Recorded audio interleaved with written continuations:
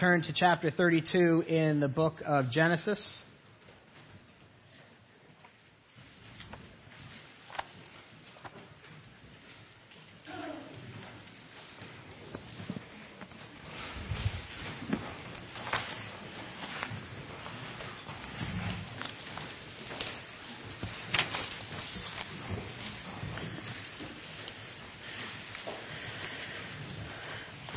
On the overhead here is an ancient map from the 13th century.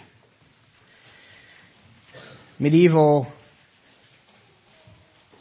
cartographers, map makers, like this one, sketched dragons at the edges of their maps, many times with 3 words underneath them. Sic sunt dragones, translated, here be dragons.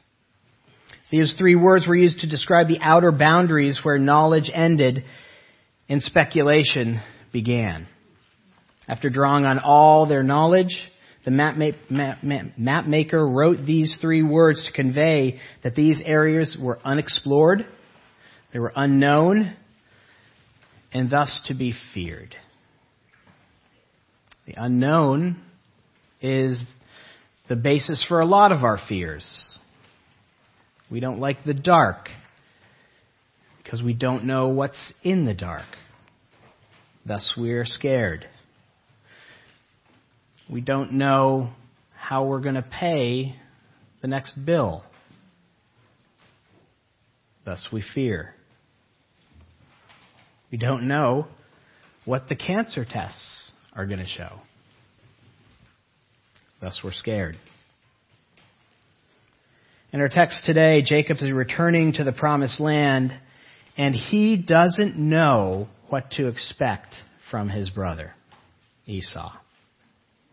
And thus, he is scared. Look with me at God's Word, starting in verse 1 of chapter 32. Jacob went on his way, and the angels of God met him. And when Jacob saw them, he said, "This is God's camp." So he called the name of that place Mahanaim. Jacob sent messengers before him to Esau his brother in the land of Seir, the country of Edom, instructing them, "Thus you shall say to my lord Esau, thus says your servant Jacob, I have sojourned with Laban and stayed until now. I have oxen and donkeys and flocks and male servants and female servants. I have sent to tell my Lord in order that I may find favor in your sight."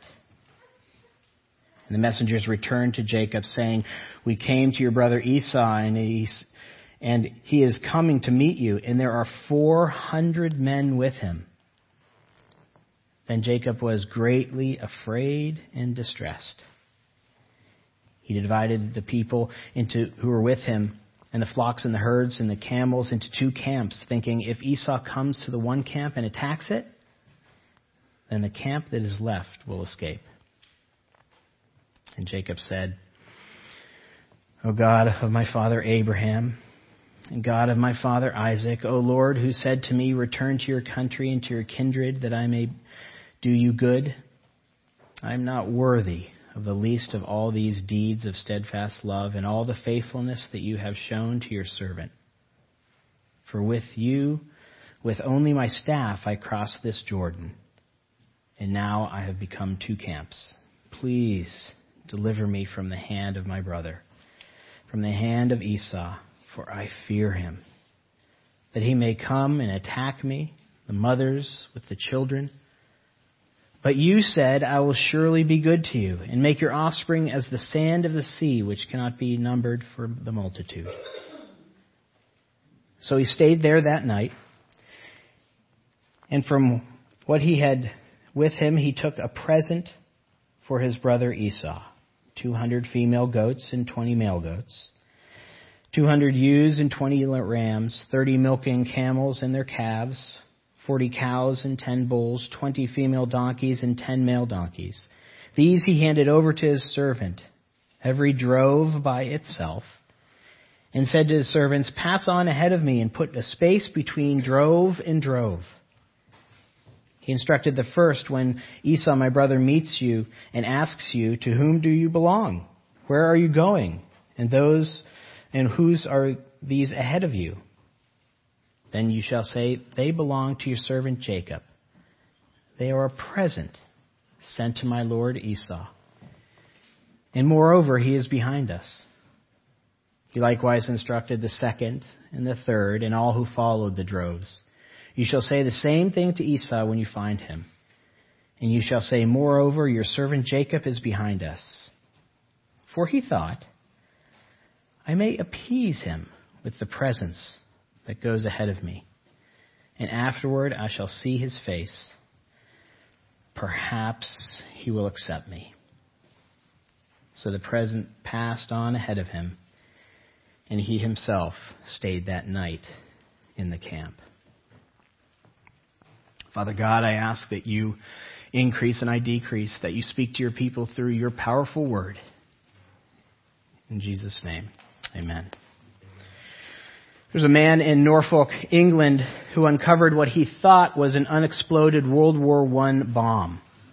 He held onto it, onto the cylinder for hours, afraid that if he let go, it would detonate.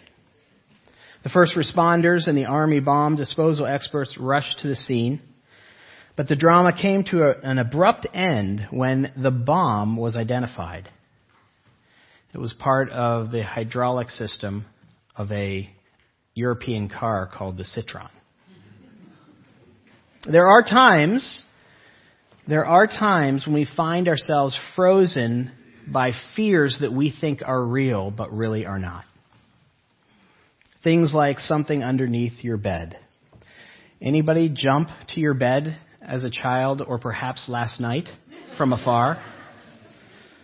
Or something on this other side of the shower curtain when you're taking a shower? Or a strange noise downstairs? And we even hold on to our fears like the number 13 or black cats crossing our path or a broken mirror. Irrational fears. But Jacob's fear was not irrational. Jacob's fear was based on something that he had done over 20 years ago. 20 years ago, he had been sent up to his uncle Laban's, and now he was headed home. Headed back to the promised land, headed back to his family, headed back towards Esau. Coming home to Canaan where he lived. The brother that he had cheated out of his inheritance. The brother that he deceived and stole the family blessing from.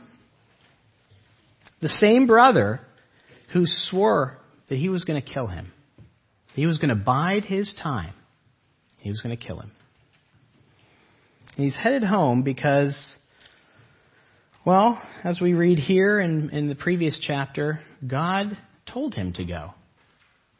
If you want to flip back to chapter 31, verse 3, we read there that the Lord appeared to him and said, return to the land of your fathers and to your kindred, and I will be with you. Return home, and I will be with you. And don't forget, I will be with you. But return home into the face of danger. Jacob is going home with this sense of impending doom.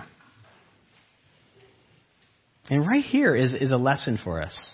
Right here is a lesson. Sometimes God will, in fact, guide you, lead you toward what you fear, into what we think is danger. He will guide you towards your fears for a purpose.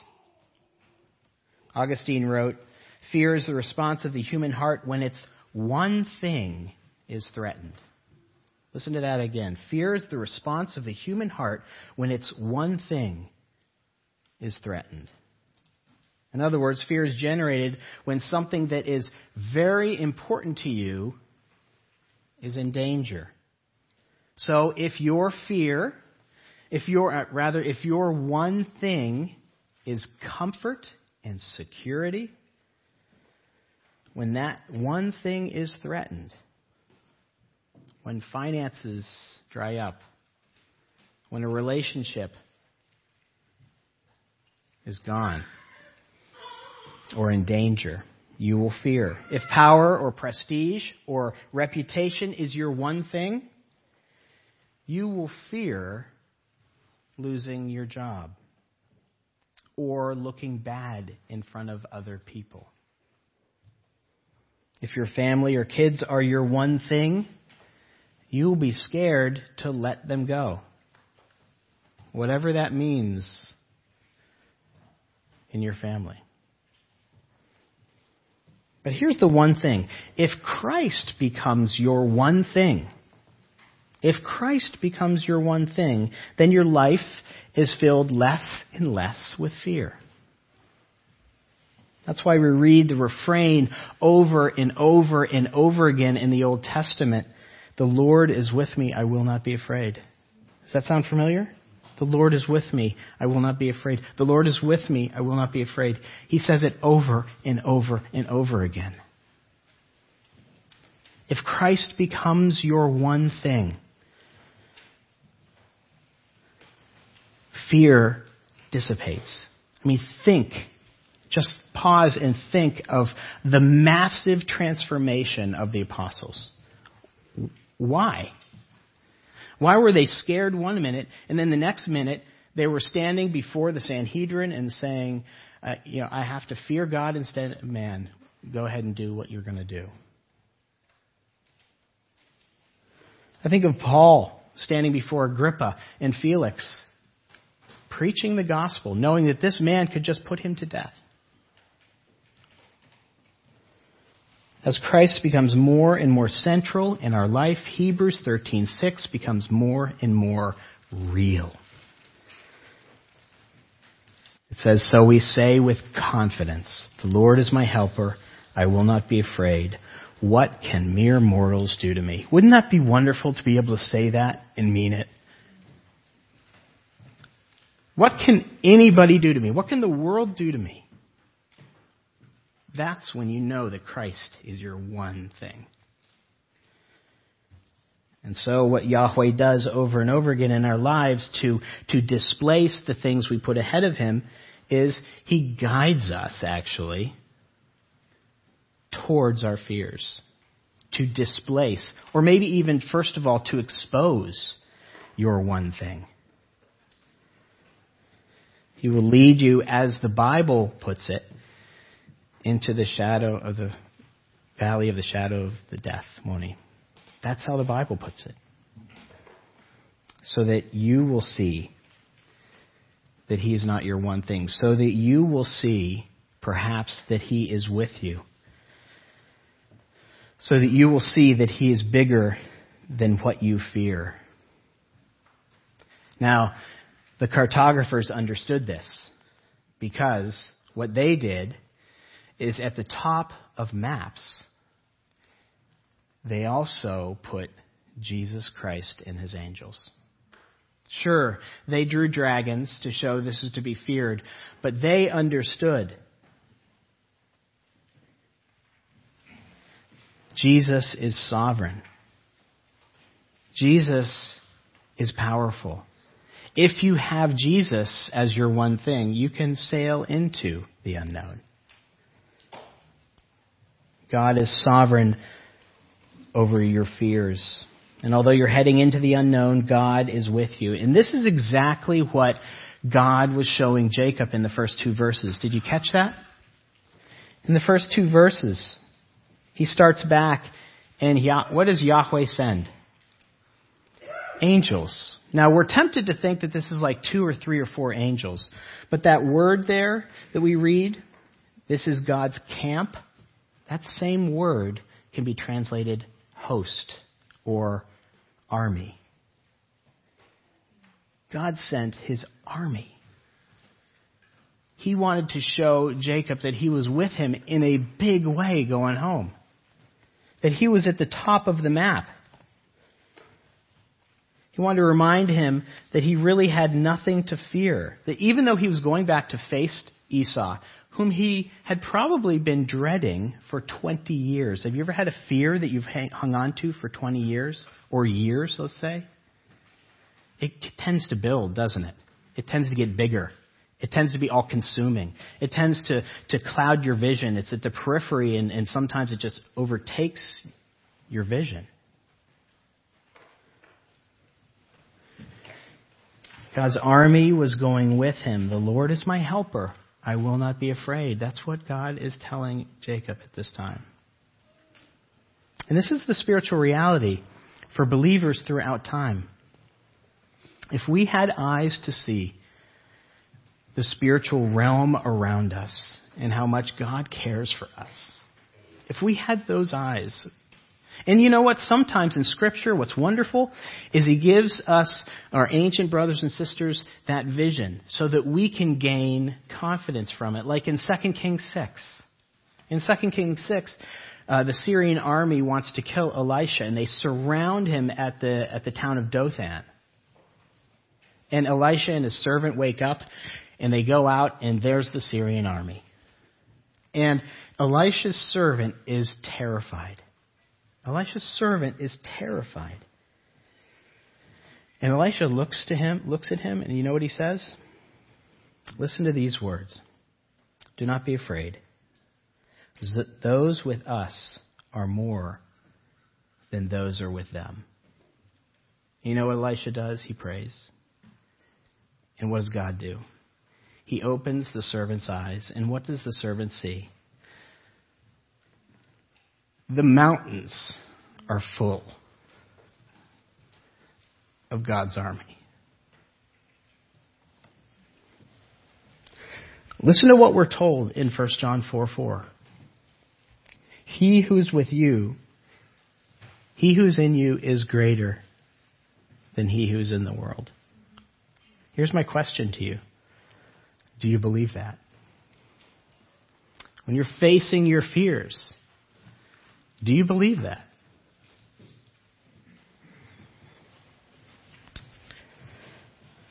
Do we believe by faith what our ancient brothers saw, that God is with us? Does fear rule your heart, or does faith? That's the question. Well, as they say, the proof is in the pudding. All you have to do is look at how you live. All you have to do is look at how a believer lives their life. And you see if they really believe that. Are they living by faith or by fear? Or put another way, are they living as a child of God or as a functional orphan? Are you living as a child of God or as an orphan? Living as a functional orphan refers to a spiritual condition in which one professes outwardly to know and trust God as Father, but lives a life that contradicts that statement. Let me read that again. The living as a functional orphan refers to a spiritual condition in which one professes outwardly to know and trust God as Father, but lives a life that contradicts those words. And in verses 6 through 21, what we see is Jacob living as a functional orphan. We see him living a life that is contrary to his words. Jacob was just treated like a son in verses 1 and 2. God showed him his army. He had nothing to fear. Yahweh is saying, he who is with you is greater than he who is with your brother. I've got you. You're mine. You're protected. You saw my army. You're my son. And by the way, that's the same language he uses with us. Yet look at what we see Jacob doing, living like an orphan in doubt, fear, and self-sufficiency. We see him living in doubt, in fear, and self-sufficiency. First, you see him living as an orphan that does not trust. An orphan does not trust. In verses 3 through 8, we see that. He sends his messengers to Esau because why? He wants to know the danger he's in. He's just been shown the army of the living God, which, by the way, angels is the same word messenger as he sends the messengers. So he has sent thousands and thousands of messengers to say, you're okay. And Jacob goes, you know what? I'm going to send a couple messengers just to check this out. I'm scared. He wants to know if he's in danger. He wants to know if Esau is still bloodthirsty. He wants to know what he's walking into. And they return with the news that Esau is coming with 400 men. And what's Esau's reaction? Verse 7. Terribly distressed and afraid. He's coming with 400 men. He did not forget. Jacob is greatly afraid and distressed. There's a story of a man who was traveling west in the 18th century during winter and came to a frozen river without a bridge. I'm sure you've heard this anecdote. He started to cross the river with confidence, but as he got closer to the center of the river, he became less and less confident, so he got down on his knees and then on his hands and knees, and he was going along, just inching along out of terror that he was going to fall through. And then he heard behind him some noise coming out of the dusk, and he turned around and he looked, and there, passing by him, was a man on a sleigh with 4 horses. Think of that for a minute. Jacob was terrified returning home, inching on all fours. God shows him the angelic host, the army, with him. The 4-horse sled, if you will. And when he heard that Esau was coming with 400 men, what does he do? He gets down on his hands and knees and inches forward in terror again. This is not only a picture of what we so often do, but it also proves the truth that you and I continue to struggle with. And that truth is that we think is true, but it is not true. That seeing will give us more faith. Don't we all think that? If I see it, I'll have more faith. If I see a miracle, that'll increase my faith. If I can touch something, if I can see something, I'll have more faith.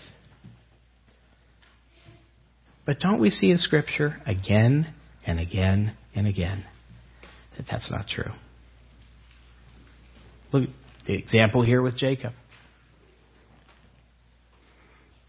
Think of the Israelites in the desert, in the wilderness. Just ponder that for a minute. Here they are wandering around. They have the pillar of fire by day and the cloud of smoke by day and the pillar of fire by night. They have manna showing up on a daily basis. And what's the picture in Exodus and Numbers? Faithlessness, right? Faithlessness. They could feel the heat of the pillar of fire. And yet they still didn't believe. Sight does not bring faith, brothers and sisters. It is an orphan mentality. It is a lie of our flesh, and if the devil can get us to believe it, that's a lie of the devil. Hebrews 11:1 says faith is the conviction of what? What we can see, touch. It's what we can't see. That's the basis of faith. God saw Jacob's army but still didn't trust. The apostles saw the miracle after miracle after miracle and still doubted. Peter, James, and John saw the transfigured Christ, and at the end, what did they do? Fled. Sight does not grow faith. A person can see and still live like an orphan. See, the spiritual orphan is unsure of his place in the family and of God as their father. Spiritual orphans tend to feel uncovered and unprotected. Orphans doubt. They always feel that they might be abandoned. Orphans feel that God is not really with them. That they will at some point be returned to the orphanage. Or put in spiritual terms, that they are always in danger of losing their salvation. That the Father's love is temporary and fluctuating. That God cannot be trusted.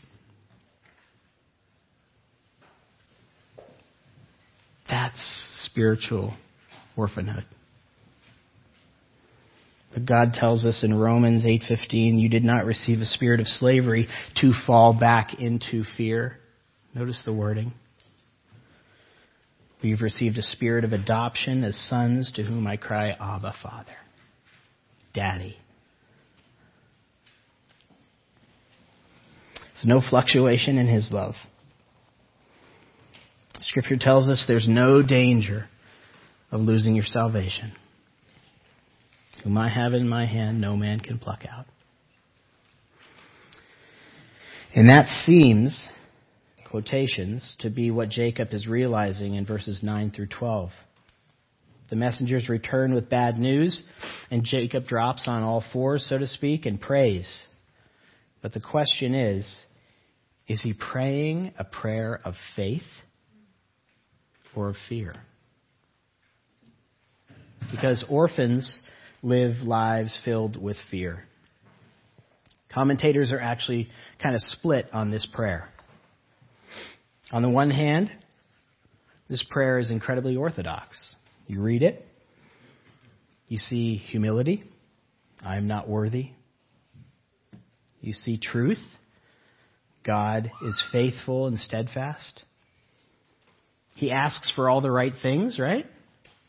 Remember your promises, Lord.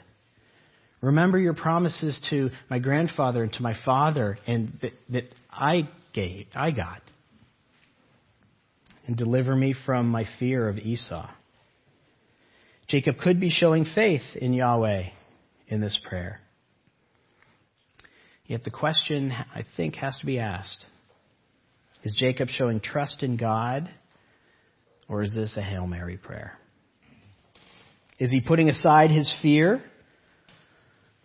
or is this a foxhole prayer of an orphan? Is this a last-ditch effort, or is Jacob actually depending on God? Because that's really what prayer is, right? It's depending on God. It's saying, here's my fear. God, you take it. You're at the top of the map. I can't handle it. That's really what prayer is. It's depending on God. It's saying, I can't do it, but you can. I need help. And you can be trusted. I have nothing to fear because of you. You are at the top of the map. It's believing John Piper's last lifetime verse of Isaiah 41:10. Fear not, for I am with you. Be not dismayed, for I am your God. I will strengthen you. I will help you.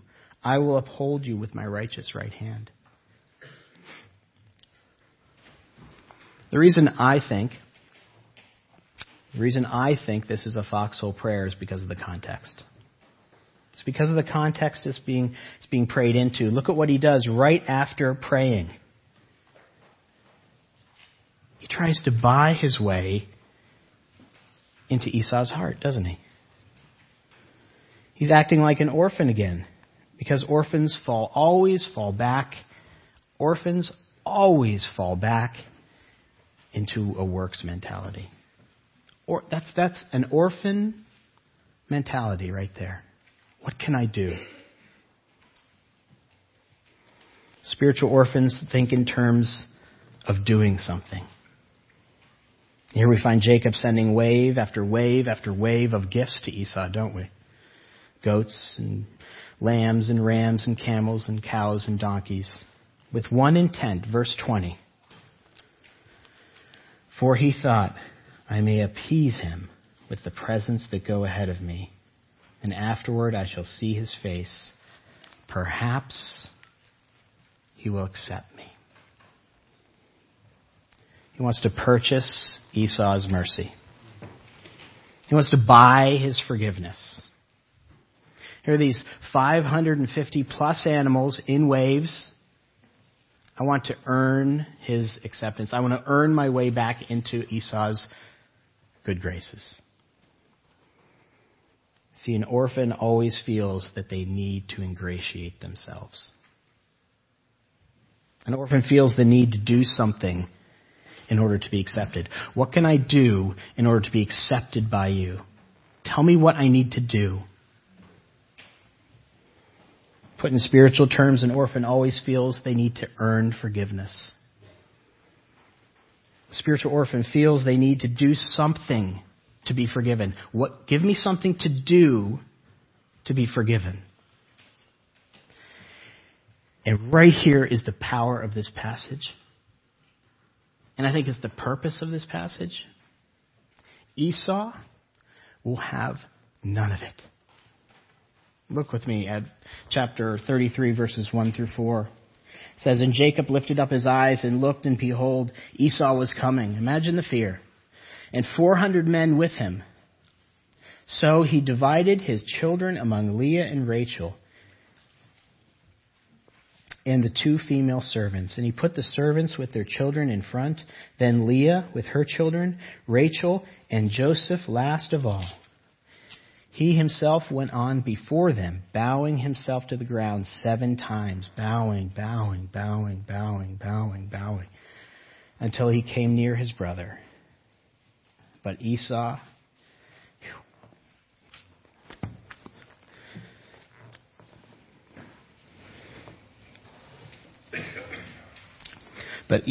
ran to meet him.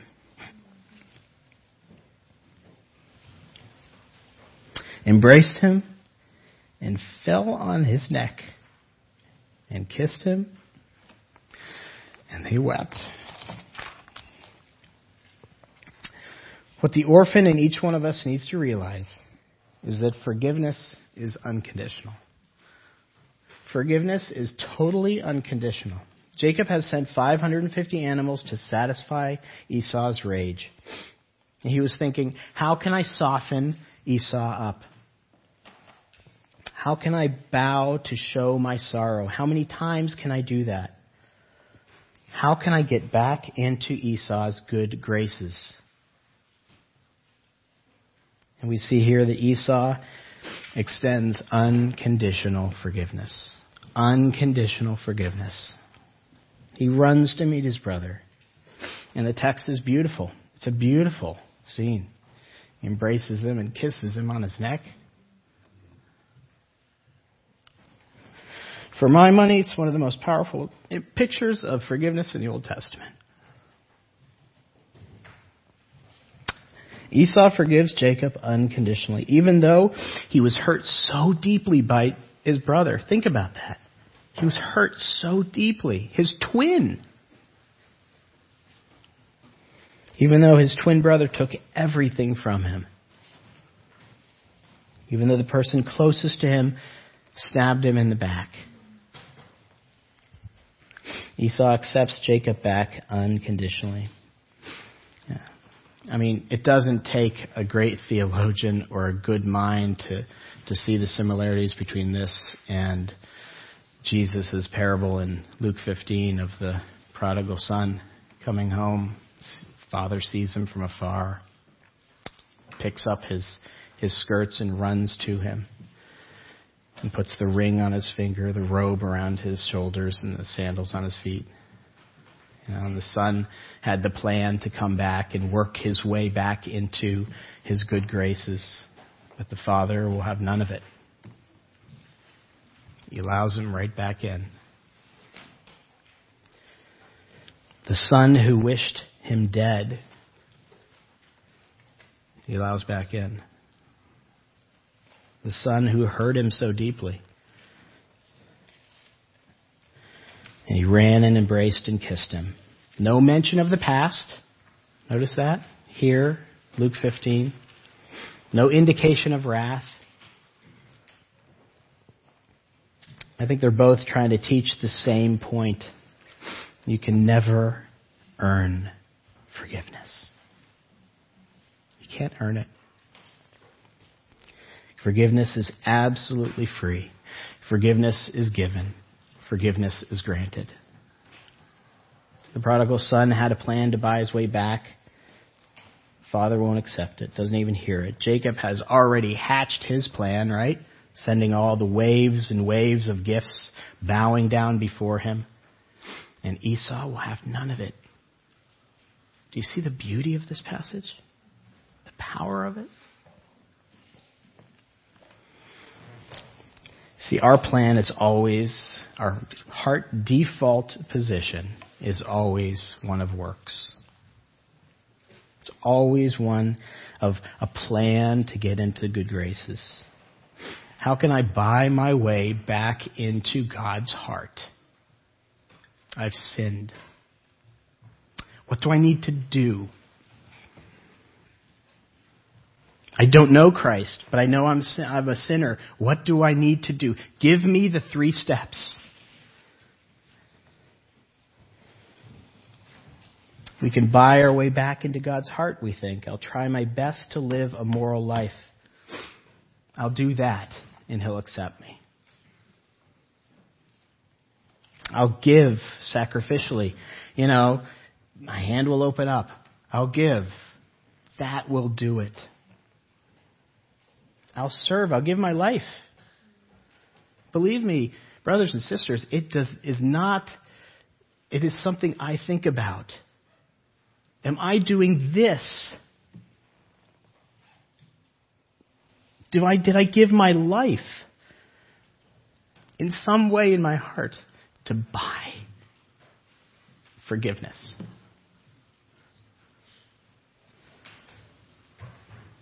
And if you've never thought about that yourself, here's your opportunity. These are all good things, people. These are all really good things, to try and live a moral life, to give sacrificially, to give your life, to give your time, treasure, and talent. These are all things that are in the Bible. But they're all done in the shadow of the cross.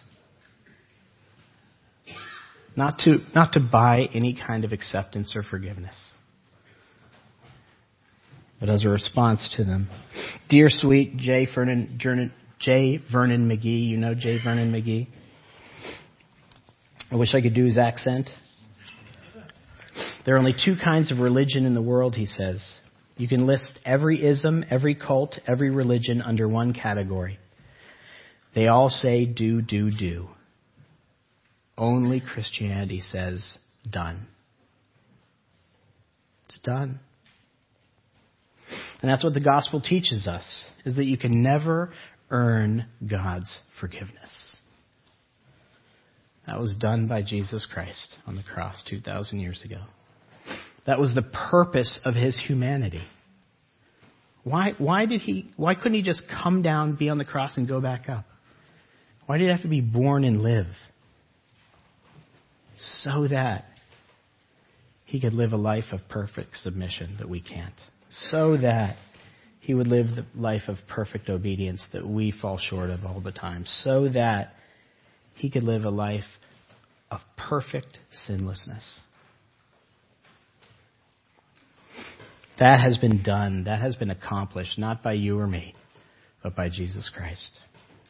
He fulfills the standard that God sets. Perfection. And the gospel also teaches us that we can never satisfy God's rage. Here's the difference between Esau and God. Esau's rage abated over the years, didn't it? Time did kind of make his desire to kill his brother go away. We have to pause here and realize the truth that Scripture teaches us.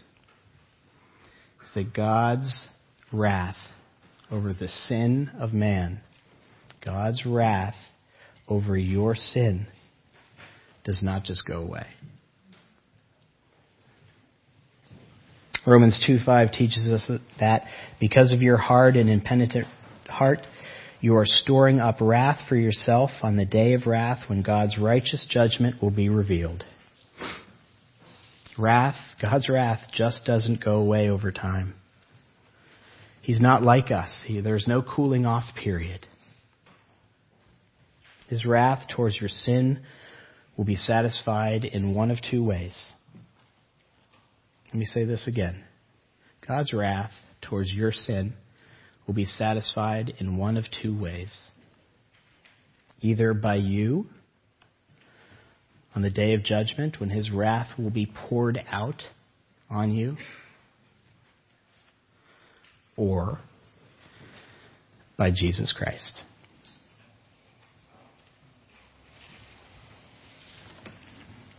By what Christ has done for you on the cross, absorbing the penalty for your and my sin, taking the full rage of God, drinking that cup of wrath that he was referencing in the garden. If this cup can pass, taking it all so that you don't have to, so that I don't have to. In biblical Christianity, there's nothing you can do to earn God's forgiveness. It's been done for you. And all you have to do is respond to his open arms. I'll close with a quote from C.S. Lewis. God is the only comfort. He is also the supreme terror. The thing we most need and the thing we want to hide from. He's our only possible ally, and we've made ourselves his enemy. Some talk as if to meet the gaze of an absolute good God would be fun. They need to think again. There's still only one. They are still only playing with religion. Goodness is either the great safety or the great danger, according to how you react to it. Please pray with me. Father God, I thank you so much for your word. Change our hearts through you, Holy Spirit, and the power and promise of your word. In Jesus' name, amen.